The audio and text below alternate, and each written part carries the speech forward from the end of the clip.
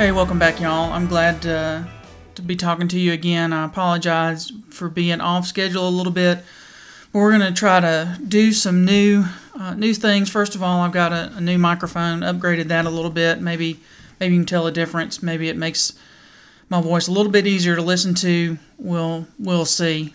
Fortunately, I just get to say it. You guys are the ones that have to listen to it. So for the folks that are listening to this for the very first time, let's talk a little bit about the format, even though I'm going to deviate from that a little bit some today. You're listening to Jeremy Takes on HIT, and our format typically is you'll hear a couple of different stories from the week that happened. This past week, we're going to end on May 18th, 2018. And so what I do is I take stories and I look at them three different ways. So the first thing we're going to do is just tell you the facts of the story. What happened? Then we're going to tell you the why you should care. And in there, if I do a good job, I'll even tell you who the you are the ones that should care. And then we get to the third part, which is my take. Jeremy Takes on HIT. Basically telling you why I care or why I thought this was important enough to talk about. So just a few more little housekeeping items. Just wanted to let you know that however you're listening to this, you've got a few options out there. We publish this in some different areas. So if this is hard for you to kind of get in and get to hearing this, I want to let you know that it's out there on iTunes, Google Play, Player.fm, TuneIn. I was able to get it to play on a smart speaker. That's a little bit tough. And not very intuitive. The voice part of it didn't work. Alexa evidently really questioned my motives when I said that I wanted to hear Jeremy Takes on HIT, so that's a little bit tough. But anyway, I want to give you some options to give me some feedback. There are the show, quote unquote, doesn't necessarily have a Twitter, but I do. Jeremy Coleman. At Jeremy Coleman is my Twitter handle. I guess handle is what they call it. Throwback to the CB days. And you can tell me everything I'm doing wrong. I have some good discussions on my Twitter account here and there, so that it's an interesting follow. Just in general, my followers can comment back on whether or not they necessarily agree with that. So regardless, we're going to go now into the deviating part. Now that I told you how I'm going to do it, now I'm going to tell you how this time is going to be a little bit different. I've actually got maybe three stories that I'm going to comment on. The first is going to follow the pattern and the model. There's three phases of facts, why, and take. And then I'm going to kind of freestyle on the other two, both of which are interesting and I think are somewhat join to themselves a little bit. I think everything in healthcare IT is somewhat cyclical and all comes back to each other. So anyway, regardless, let's jump in, let's get at it, and let's talk about our first story. So the first one that came out this week was a GAO, Government Accountability Office, or Government Office of Accountability report that looked at fees that patients are charged to get their medical records. So here's the facts. Patients have been complaining for a long time about how much it cost them to get their medical records. And so now the government, the GAO, has looked at this. What can they do?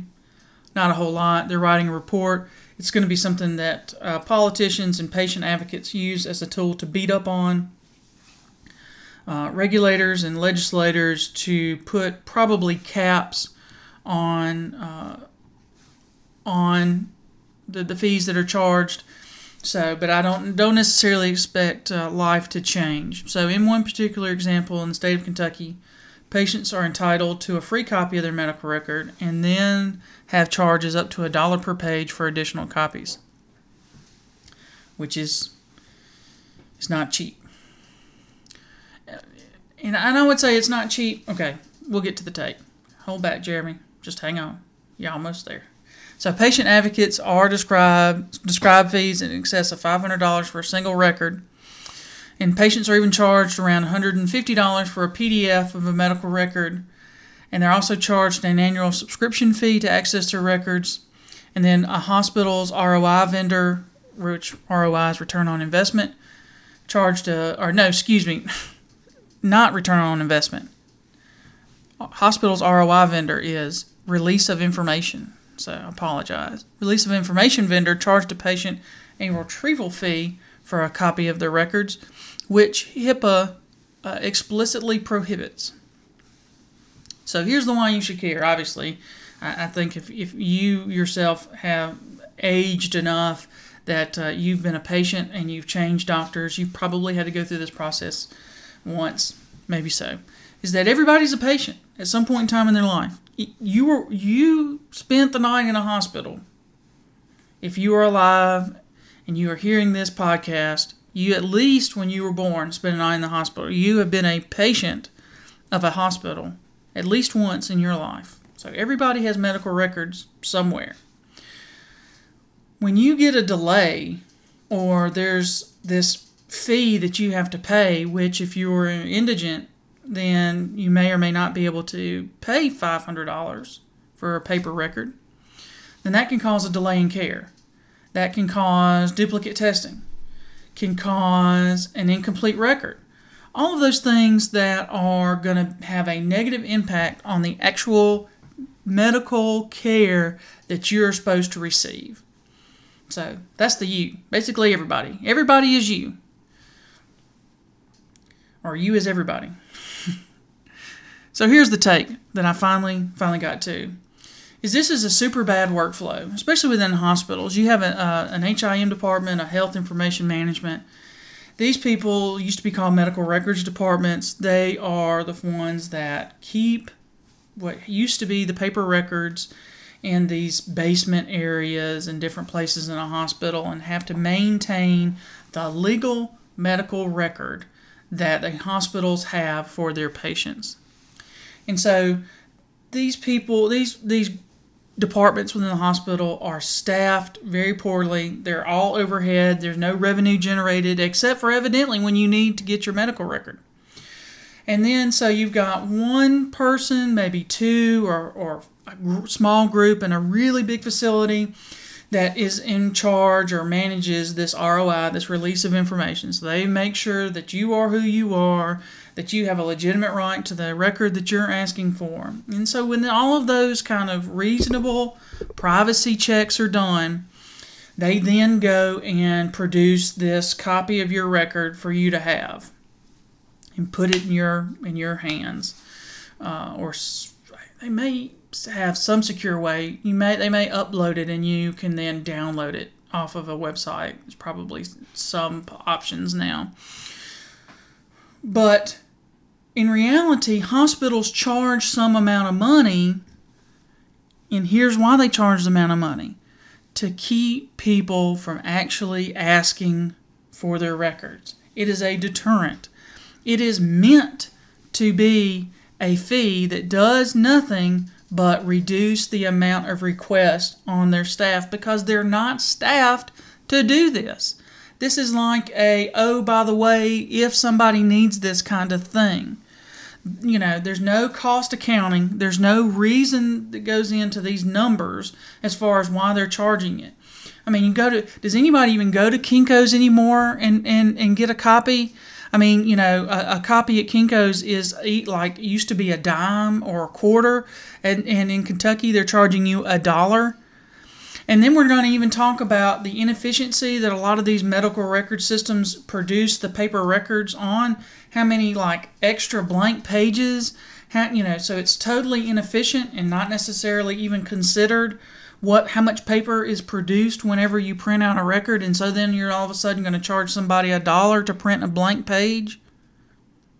So, you know, there is no rhyme or reason. There's no customer service aspect. There is no true consumerism, supply and demand aspect to this at all. This is pure regulatory compliance by the hospital to meet something that they have to be able to do. They have to be able to produce a record when somebody requests it, and then turn around and they have some mechanism to charge a fee. But, what is the reasonableness of that? And unfortunately, when you have, large organizations like facilities dealing with private individuals like patients, the only real recourse that you have in a lot of these situations is, the court system, which is a whole nother cost on and above that. Finally, let's get down to the real nitty-gritty of this, and as far as why this even matters at all, that this report produced by the federal government is just going to be thrown into a desk drawer. Not really. It's just going to sit on a server somewhere. And why am I even talking about this? I've already talked about this for almost 9 minutes, and here's why. Because this is another brick in the wall of the case for patients that should own their own clinical data. What does that even mean? Well, there's this movement going on out in the hinterlands that patients should have a right, quote-unquote right, or should at least have unfettered access to their medical record data. Now, I have been on record in Twitter and saying that there should be some real caveats around that, and I don't necessarily know if this is the forum to get into that now. We can, but there's some very defined, reasonable caveats around some exceptions to patients owning their data. So if you put that small percentage aside, patients should have their own data. Now, there is a huge barrier to me having all of the medical records ever captured around me through my life. Not talking about how old I am and that, some of them may be on stone tablets. The real barrier is if you hand this to a patient, let's say you put it on a jump drive, or the patient brings in a jump drive and they put it on there. What does the patient do with that? Where do they go? There's nowhere for them to put this. There's no QuickBooks or Mint or any platform that can host and aggregate and normalize records out there. And really that pulls us back into all the Apple discussion that we've had. A personal health record, a PHR, is kind of what Apple's doing. Kind of. Sort of. I don't think they've said that verbatim. But they are. Maybe. And so that's really kind of gets down to it, is what are the requirements, what are the necessities to have an infrastructure to make patients having a right to their data real. And so that's really where we get down to it, is one, if you had the data, what could you do with it? Well, there's some obvious benefits to having your data. Obviously, you're going to be able to have more freedom to go to different physicians to get second opinions. You're going to have more freedom to take advantage of telehealth that's out there, because you can simply upload your records from your PHR to a telehealth system and then have a consultation. You're going to have more understanding of your overall health conditions because you're going to have your complete record. And that is something that I think we in the industry and then take for granted, that we don't talk about enough. This is something out there in the patient land that they don't have, that they still have a blind spot around. There is no consistent population of patients anywhere in America that has a complete longitudinal medical record. Not from birth to death. Now, how applicable is it? How relevant is that? I think clinical people will probably start rolling their eyes at this point, but I'll just say it. It's not necessarily that it's valuable for you to know all the owies I got when I was 5 years old, but you have people that have chronic conditions that take 20 years to manifest. And there is those outlier people that have those tremendously complex conditions that would be helpful. And oh, by the way, those are the people that we're spending all of our money on treating in healthcare. Is these people that have incredibly complex conditions that require severe interventions because we can't see the pattern of inflammation. We can't see the pattern of some chronic episode coming up. All right. I beat this to death. We're going to move on and take a break, and then we'll be right back.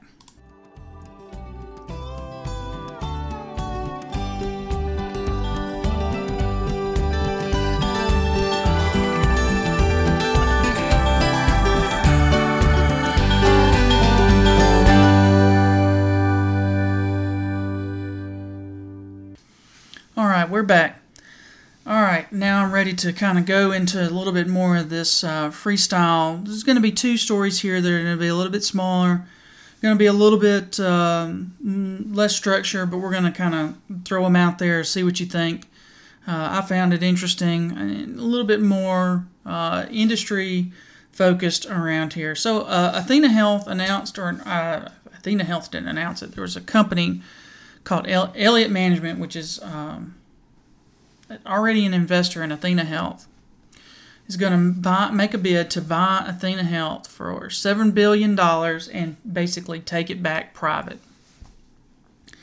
So obviously, the impetus for this is that Athena Health stock price has not been doing super awesome. Well, the growth isn't necessarily there the way it has been, and so I think this is going to be kind of a buyout to try to turn things around. I don't necessarily get what this company is going to be able to do. I think they're a little bit disenchanted at the leadership at the top. But I stepped away probably a little over a year ago from a company that is a competitor with Athena Health.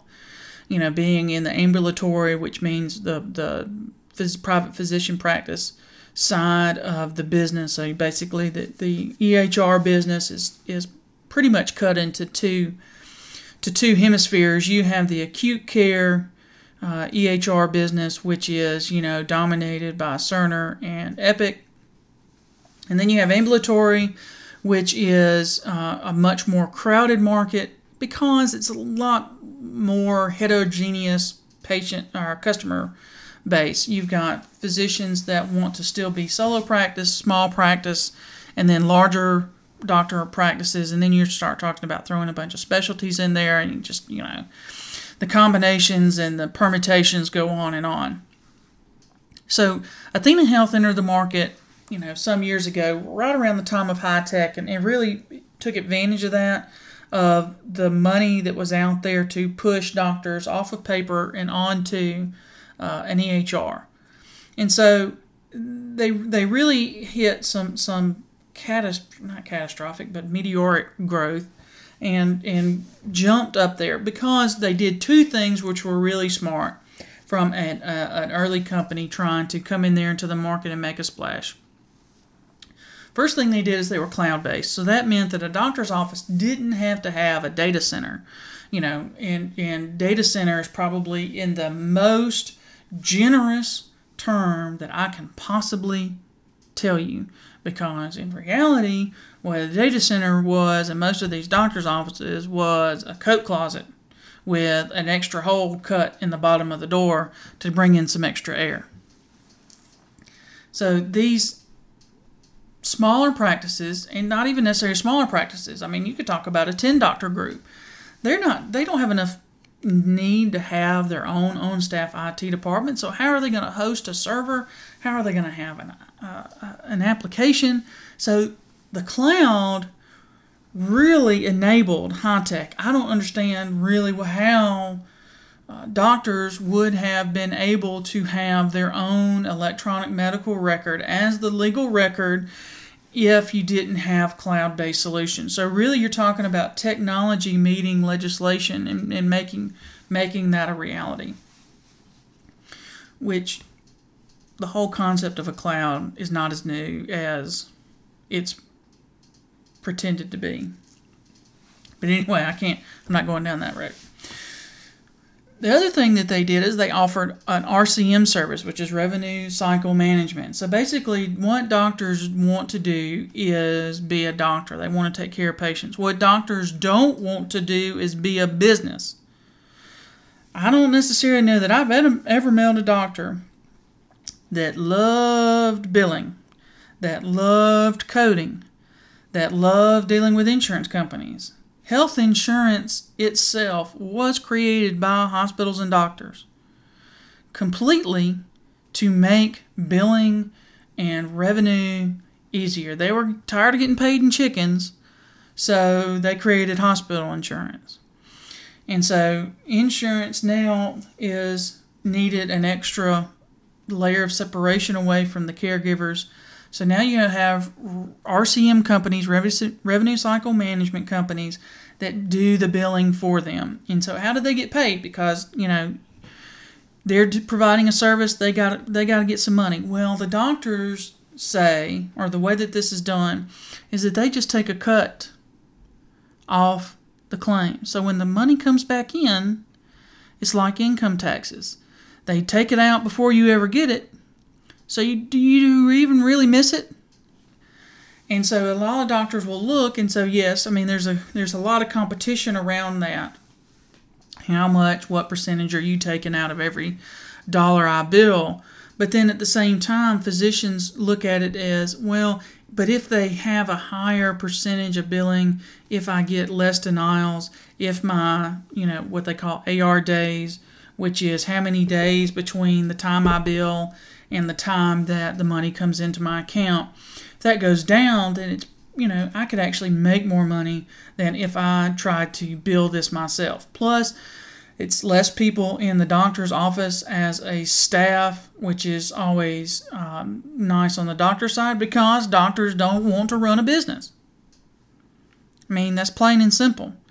The doctors that do want to run a business are getting less and less. They don't teach you how to run a business in medical school. They teach you how to be a scalpel jockey or wear the stethoscope just the right way so you can look very important. So if you want, the money side of it, and that's a good discussion to have too, is the money side around being a physician has changed drastically, even in the last probably 20 to 30 years, which is impacting other aspects of that. So back to Athena. So those were the two smart things they did. They were cloud-based, and they included RCM services. And the RCM services helped pay for Athena Health. So it was already an affordable solution, and if you can kind of hide how you pay for it, then it almost seems like it's free. So, and it's really kind of how it hits you, because a doctor is a lot like a lot of other businesses, and if you have never run a business before, it's one of those things that you don't really think about. But so many of your bills and so many of the fees and things that it takes to run a business deal with cash flow. It's not necessarily whether you're profitable. It's not necessarily whether you have business coming in. It's when does the cash hit you, and your cash flows make a big difference, especially around physicians, because they've got to pay their staff on a regular basis. But they may or may not get the money back in from the insurance companies on a regular basis. So again, cash flow is a very important part to them running their business. And so RCM and an EMR that has an integrated RCM into it makes a difference. Okay, so when they started this, they had huge growth. They really entered into the market as a niche player and then just boom, took off. I'd probably say that Athena Health is, in the top 5 or 3 of all ambulatory service providers, but they've hit the top. There is not going to be a dominant player in ambulatory health. There's not going to be an Epic, and there's not going to be an Epic and a Cerner that takes 60% of the market share. It's not going to happen.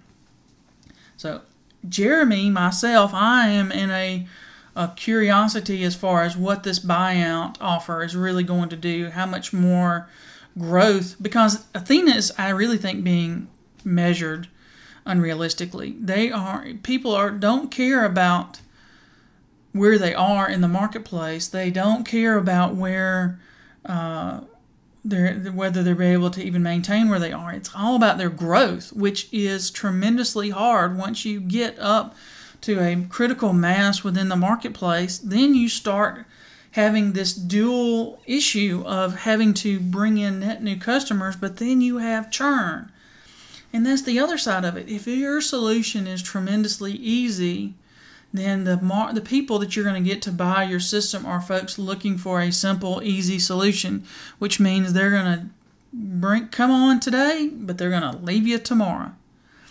So your churn rate is going to be something that's going to be a tremendous thing to manage.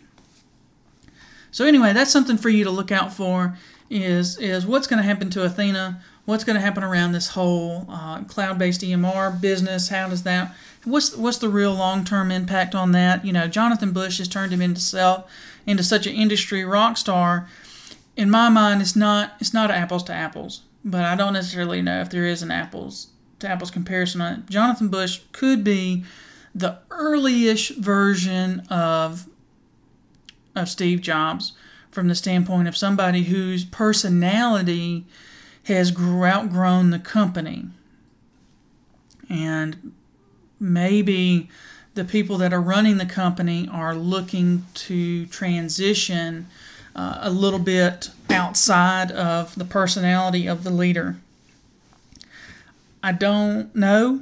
It'll be interesting. It's something to watch. You know, it's something that if you don't own Athena Health stock, then it doesn't necessarily tremendously impact you. But it's always interesting to see. I will say this: I think Athena's going to end up being a canary in the coal mine for a little bit. Now, what are they going to? What's the leading indicator that they're showing us? I don't know, but we'll just have to see. An ambulatory EHRs is not necessarily a huge market necessarily for the entire industry. If you talk to somebody in that business, they'll disagree with me, and that's fine.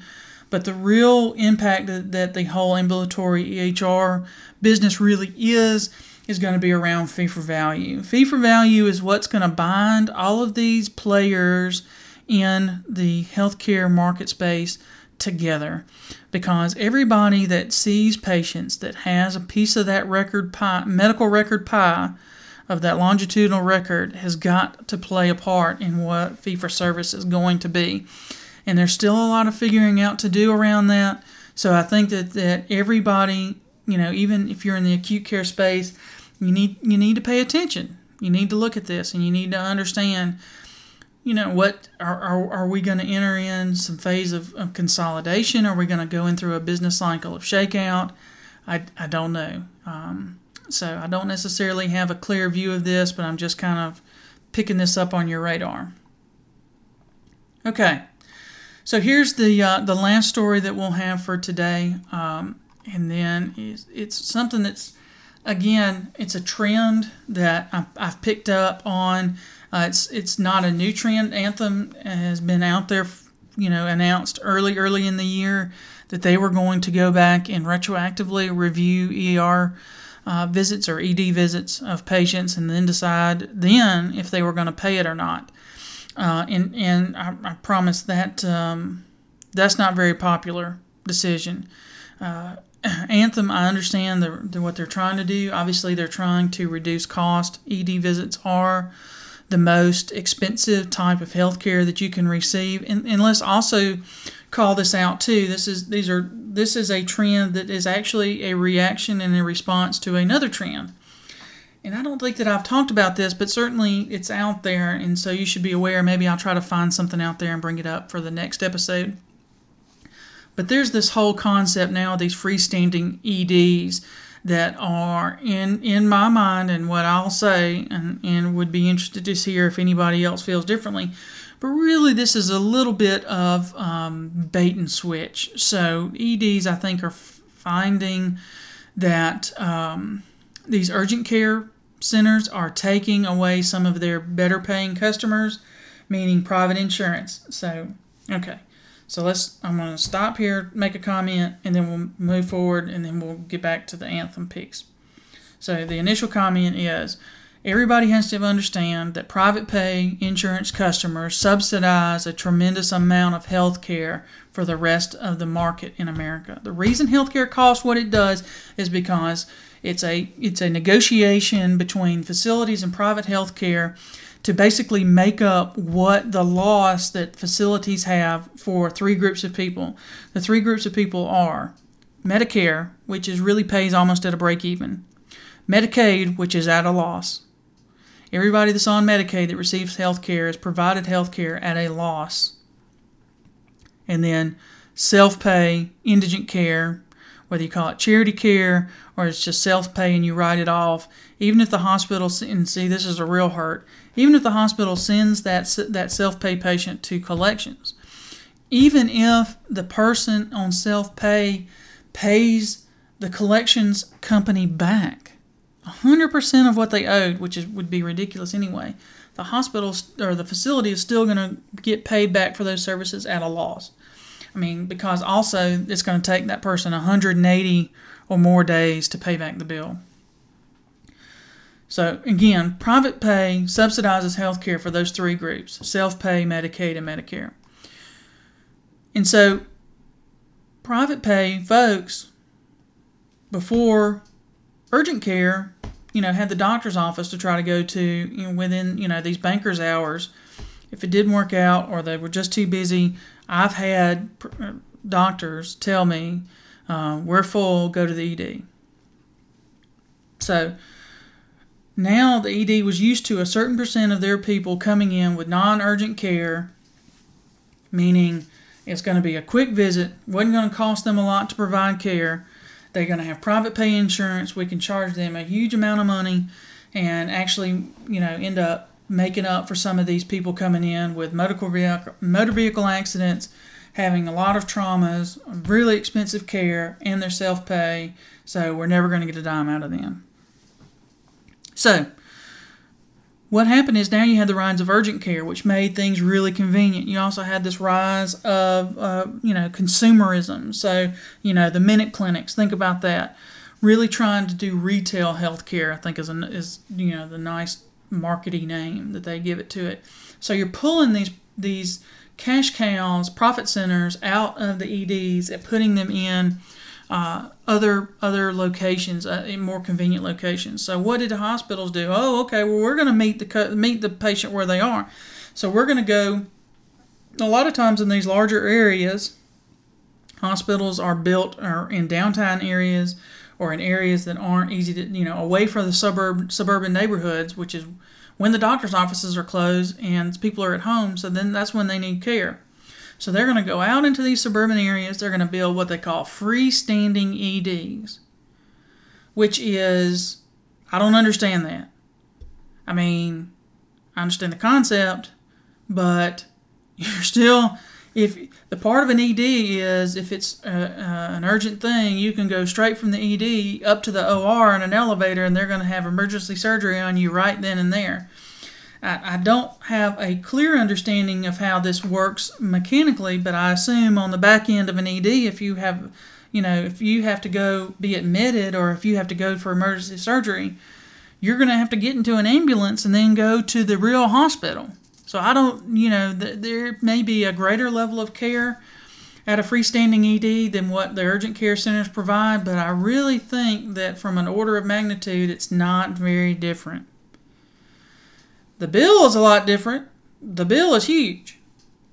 If you go to a freestanding ED versus an urgent care, you're talking about some zeros extra on the end of your bill difference. I mean, 1,000 instead of 100 makes a big difference. And so people were kind of falling into this, and I don't want to say the word trap, but I don't know a lot better word for it. So whatever. They're going to these EDs. Maybe they know, maybe they don't. Well, now we're back to Anthem. Anthem is saying, whoa, what's going on? We got these people going to an ED for an earache. We got people going to an ED at 3 o'clock in the afternoon for a cough. This doesn't make sense. This doesn't compute. We're paying the most expensive amount for health care that is possible in the United States for these obviously non-emergent things. We have got to control cost. Everybody is demanding that health care costs less. Well, how are we going to do that if we're making it easier to get the most expensive care? So Anthem said, okay, we've got a solution for this. We're going to look at these bills because nobody talks to us until the end. We're going to look at these bills when they come in, and if it's not an emergent visit, then we're not going to pay emergent prices. And that was it. And so from a dollars and cents, from a payer, from a cost control, from all of this, very detached, objective standpoint, it makes sense. But it doesn't, because who's going to pay it? The bill is the bill. You're not going to get the hospital to say, okay, we'll mark this way down. You're not going to, if the insurer's not going to pay, then all of a sudden you've got a patient in the worst possible position. They've been paying premiums for health insurance. They went to go get health care at a facility that's in your network. And they went and got seen. And there were services provided. And now they expect their insurance company in which they paid a premium for, they have a policy in good standing with this company to then do what they say they're going to do. And when they don't, now they have a bill and they have a premium. That doesn't work. And so then people just totally foamed at the mouth, stormed into the streets. Somebody's making a ton of money selling pitchforks and or torches. And so now, of course, legislatures have to get involved because government, this lumbering giant, wakes up and is, I'm sure, going to have some kind of ham-fisted solution that makes nobody happy, which then obviously equates to fairness, I guess, because then if nobody benefits, obviously that's a fair solution. And Athena has now come in and put some exceptions into their rules. That way they can declare that they're hearing the voice of the people. I don't know whether anybody that's a descendant of Marie Antoinette is working for Anthem, but we'll see how this goes. Again, this is more along the lines of healthcare costs have to change, meets consumerism, meets retail healthcare, meets all of this mushy middle stuff where there's not a lot of leadership because you have all of these people mushing together in these transactions. And what we also show, and as I wrap up, this kind of the last concept that I'm just going to mention. I'm not even going to spend 5 minutes on it. You as a listener, you're here listening to me. You're in the healthcare IT industry. You understand a lot of these concepts that I talk about. I am asking you, as someone that has education in this area, to be an educator to the people around you. Teach your children what these things mean. Teach your children to understand healthcare insurance. Teach your children to understand healthcare delivery. They don't have to go into healthcare. They don't have to be in IT. But they need to understand, because they're going to be a patient, what these choices mean. Teach your parents. Teach your in-laws. Teach your spouse. You have to be an educator, because these concepts are not going to get easier. There's not going to be anyone out there. I don't see a business model, although I see a tremendous need. I don't see a business model today for someone to be a healthcare spectrum advisor like you have a Charles Schwab or some investment guy, money guy that tells you, put your money in this stock. There's not going to be somebody that holds your hand and takes you through healthcare. There needs to be. There's not. Not today, not tomorrow, not next year. So you have to take up the take up the cross, take up the responsibility. Just, if you think about, you're going to basically be Sacagawea. And the people around you are Lewis and Clark looking for the Pacific Ocean. And you've been there.